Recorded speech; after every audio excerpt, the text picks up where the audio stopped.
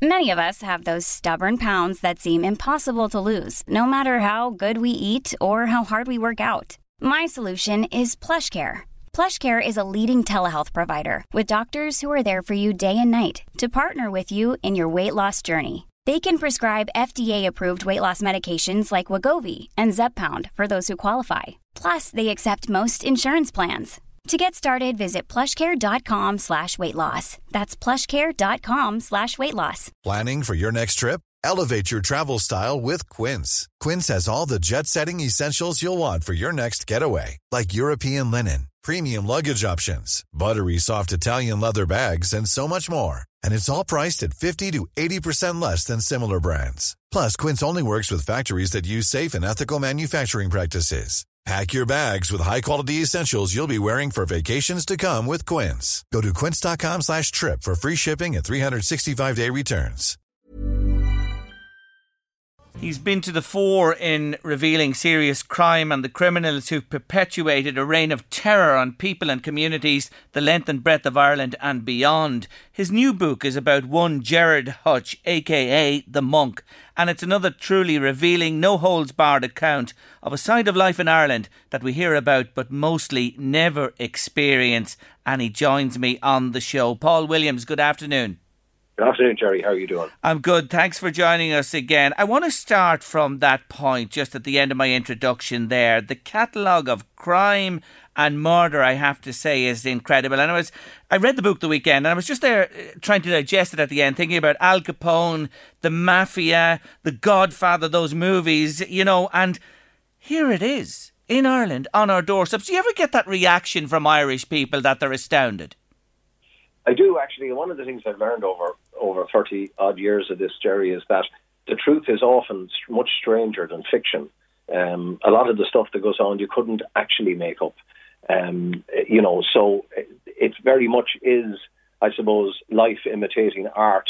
And certainly when you talk about The Godfather has a gangster movie, has had a profound influence on organised crime in most countries in the world, and particularly here as well, where the people like Daniel Kinahan and a lot of other major players through the past 40-odd years have sort of seen that as their inspiration or whatever. But going back to your original point, yes, it is sometimes astonishing, but of what has been going on in organised crime. But in the past 20 years, what we have seen is a descent into a level of violence that was unprecedented here, that we had never seen in Ireland before, even in the worst of the Troubles.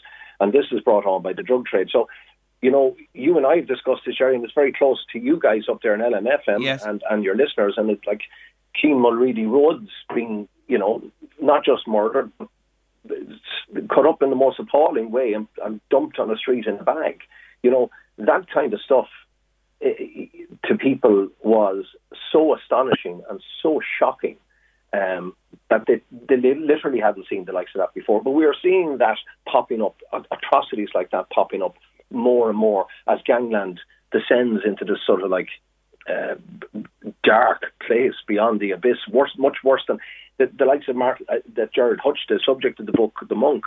In the big picture, I say in the book, as I chronicle his entire life and crimes and what he did, and he's no angel, absolutely not. He's a very dangerous criminal, but also a criminal with a bit of ethic. And the kind of world that he evolves in and the kind of world he dominated is completely alien to the one we see today.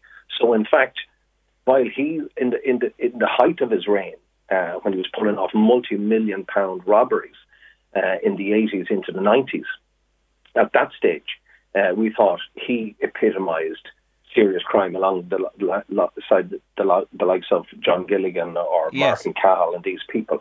But when you put that in context today, the amazing thing is that it actually looks rather innocent in comparison. Yeah, you describe him as an ordinary, decent criminal, and that jumped at me when I read that first, and that bears out what you just said a moment ago. But you also say, and I quoted from the book, that narcotics changed the dynamic of the underworld, yet this guy steered away from that. He did, and he steered away from it because that's one of the things about Gerard Hutch that made him different to everybody else and made him stand out from the gangland rabble, so to speak, because he was introspective. He is a very calculating, pragmatic, and intelligent sort of guy who was intelligent enough and lacked the arrogance that a lot of the other criminals have and the hubris, whereby he did not basically try and cash in on something that he thought and knew would draw a lot of heat on himself and on his associates, and particularly as well from a moral point of view. And these guys have very sort of sensitive moral compasses, so to speak, but Gerard Hutch saw the absolute devastation that the heroin plague brought to his local community, his beloved North Inner City community, where his heart is still very much to be found. And he saw that how it destroyed families, destroyed people, and brought this kind of plague on his home turf. And for that reason, he did not want, and he made a conscious ethical decision that he would never get involved in the heroin trade. However, then the ambivalence comes in, because a lot of his associates through the years have been major drug traffickers, including his nephews, and Gary Hutch, his nephew whose murder ultimately caused the so-called Kinahan-Hutch feud. He was a major player in the drug business. Also, there's stuff in the book where I talk about how, while Gerard Hutch eschewed the drug trade and had this moral issue with it, in particularly heroin, he seems to have an ambivalence when it came to investing in drugs, say, destined for the UK market in terms of cannabis and maybe cocaine, but particularly cannabis. And he would have, there's a former associate of his has talked to me exclusively for the book, where he describes how Gerard Hutch stayed away from the likes of the Kinahans, but did dabble and invest money from a distance with other criminal gangs, particularly ones in Liverpool and Manchester, who he used to meet in the Costa del Sol. And that was only tenuous link, or the strongest link, not tenuous, yes, but the strongest link we could establish to him and the drug trade. But by and large, he very much stayed away from it. And the other reason, which I always found interesting as well, that even though he was a mad young fella who had not been at school much and was as wild and was in a lot of trouble with the law and was on the other side of the fence and came from an area where, the rule of law didn't really matter much because of so much deprivation and marginalisation, and they felt that the state didn't affect them. But it was interesting then that within that, and it's from that cohort of people that you get people who become drug addicts and drug abusers because they feel the sense of despair. I wanted to come back to a point about him, and it's this. You mentioned his love for the inner city and his support for Corinthians Boxing Club, and he saw what drugs could do to a community. But here's the thing. He upped and moved sticks with his family to Clontarf, became a very respectable family there, educated his children. He didn't want them involved in this game at all. I have to ask you this. Can you ever leave this game behind you? Well, first of all, Gerard Hutch was the first man I thought who had genuinely left the scene behind. But as what happened with his family, he was dragged back into this through no choice of his own, through the activities of Gary Hutch and other nephews who got themselves into all kinds of rows, which generally happens in gangs. But him moving to Clontarf with his family also is one of the distinguishing characteristics of this particular criminal, which you do not find in 99.9% of the rest of them. And that was that he and his wife, Patricia, even though they had no education and came from deprivation, they were determined that the kids would be reared and reared well. And they reared 5 very fine young people who are respectable professionals today, although they live under different names for obvious reasons.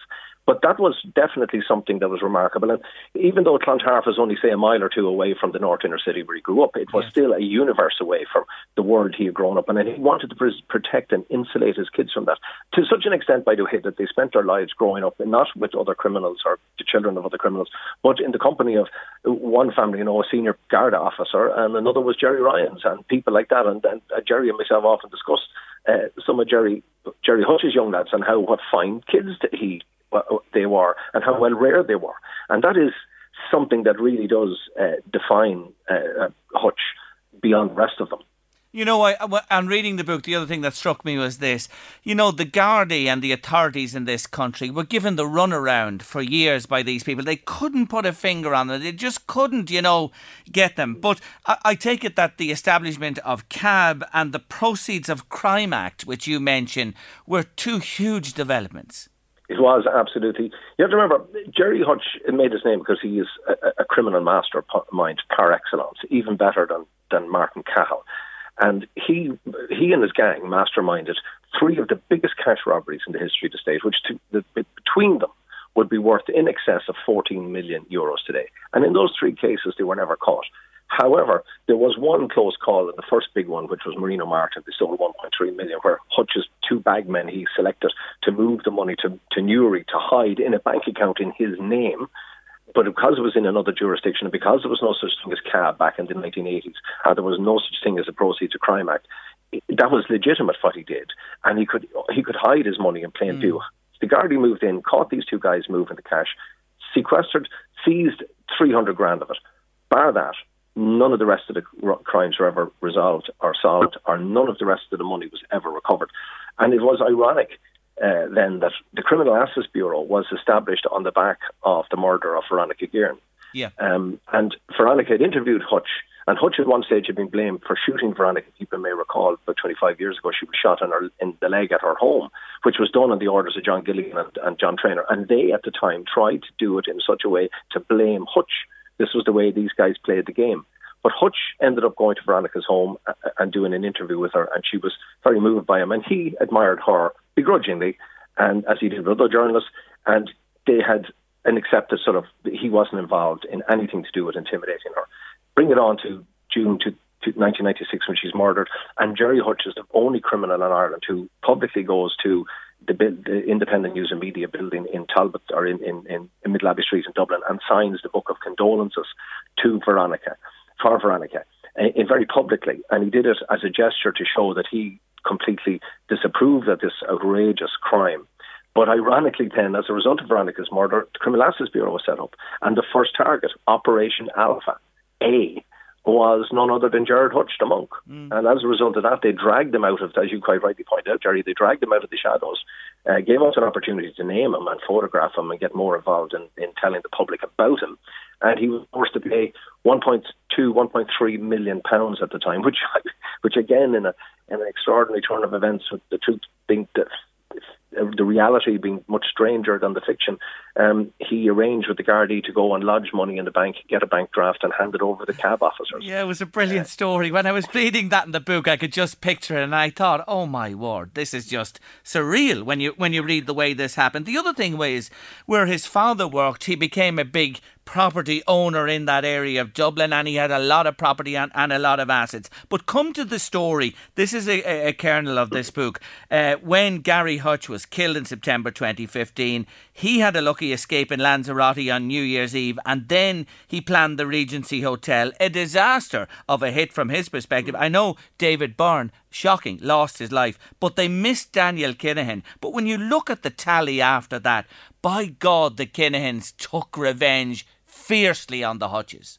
It was outrageous, and I've always described this. It was when Gerard Hutch decided that he decided on New Year's Eve, according to the people I interviewed for the book, that, after this incident, when they went to take him out in Lanzarote, he decided, that's it. You can't trust these bastards. I'm going to have to do something. And the plan was to do something really spectacular, like his armed robberies. And that was what we saw unfolding at the Regency, that terrifying narco-terrorist style attack. And the plan was the equivalent of a St. Valentine's Day massacre. Let's wipe out the entire Kinahan upper tier in one fell swoop, and then we'll have no more trouble with them. And that's what the plan was. But it was, as I've always said, a spectacular failure, because of the cordite in the lobby of the Regency Hotel. By the time that dissipated, Hutch would have realised, my God, this was a failure beyond recognition. These guys are going to come back after us, and they will turn everything upside down. And that's exactly what the Kinahans did. The Kinahans unleashed a level of terror in this country, which again is an extraordinary thing to be able to say, consider when you remember the history, particularly of the McCarthy Dundas, that Murder Inc. Crew down in Limerick. But they launched this brutal attack. They turned the whole inner city, the people against people, decent neighbours against each other. They tried to turn the Hutch family into pariahs. It was become completely dangerous for your health to allow your kids to even sit in a classroom with a Hutch relative or a friend, or the child of a friend of the Hutches. It was in the most extraordinary strike back and backlash we had ever seen, to such an extent that, which again is probably counterintuitive and contrary to what normal thinking would be, but the Irish public, Jerry, began to feel a great sense of sympathy. And I've talked to loads of groups of people over the years about this, and they would all say that the public perception of what went on at the Regency was terrifying. But then it was the backlash was so disproportionate that people felt genuine sympathy for the Hutch family, which is an extraordinary thing to be able to say. And the reason they did that, because you cannot call it a feud. A feud is a misnomer. It is more like the annihilation or the attempted annihilation of one family unit by this murdering machine that just unleashed complete chaos and havoc. And to such an extent that Jerry O'Hutch has paid an enormous price. His brother, who was his mentor, Eddie, the guy who trained him into the business of being an armed robber. And I tell all that in the book, how Eddie and himself worked together in the armed robberies. And, you know, he lost him first within 3 days. In total, over the 2 years, he lost 3 nephews. He was close to his nephews. And he lost 2 of his longest, best friends in the world, his Noel Duggan and Noel Duckhead Kerwin. That is absolutely devastating. It's also devastating for Hutch to realise that the escalation of this feud, which he is quite rightly says that he did not in any way instigate or create, he was dragged into it. He would be devastated as well by the fact that so much terror was brought down on the people of his local community in his neighbourhood, the Hutch territory, because the Hutches are very much homebirds, Jerry. They're not sophisticated world travellers. They only knew one place to live, and that's the North Inner City. They don't know how to live anywhere else. That's where they were bred and born and grew up. And it was therefore easy to start picking them out. And it was easy because you had people living next door to, say, Patsy Hutch, or a couple of doors away from Patsy Hutch, who could, for some reason, was inveigled into keeping an eye on Patsy Hutch to set him up to be murdered. And all of those people, due to the extraordinary backlash and counter-offensive by An Garda Síochána, thwarted that murder attempt and several other murder attempts since, and smashed the Kinahan gang on the back of the investigation that ensued with the gang murder. But they literally turned friends who were close became sworn enemies overnight. People who thought they had friends were being double-crossed and set up by those friends to be murdered. It was, you know, you couldn't make this stuff up. When you go back to The Godfather, Jerry, it really is. This truth is much stranger than any kind of fiction. It certainly is, Paul. I have to say that. And I say to you again, it's a wonderful, wonderful book. Now, I have to leave it there today, but I will say this. This book is simply brilliant, and people should read it to really understand what was going on in this country. And thank God, as Paul says there have been big moves against these gangs in more recent times, and the Gardaí are having tremendous success. You are the outstanding journalist, as it says on the back of the book, of this and any other generation, Paul Williams. Jerry, congratulations. The check is in the post. Thanks a million. Thank you. It's a pleasure talking to you, Jerry. You too. Thanks again. Talk soon. Take care of yourself. That's Paul Williams there in the Monk. Flexibility is great. That's why there's yoga. Flexibility for your insurance coverage is great too. That's why there's United Healthcare Insurance Plans. Underwritten by Golden Rule Insurance Company, United Healthcare Insurance Plans offer flexible, budget-friendly coverage for medical, vision, dental, and more. One of these plans may be right for you if you're, say, between jobs, coming off your parents' plan, turning a side hustle into a full hustle, or even missed open enrollment. Want more flexibility? Find out more about United Healthcare Insurance Plans at uh1.com. Even when we're on a budget, we still deserve nice things. Quince is a place to scoop up stunning high-end goods for 50 to 80% less than similar brands. They have buttery soft cashmere sweaters starting at $50, luxurious Italian leather bags, and so much more. Plus, Quince only works with factories that use safe, ethical, and responsible manufacturing. Get the high-end goods you'll love without the high price tag with Quince. Go to quince.com/style for free shipping and 365-day returns.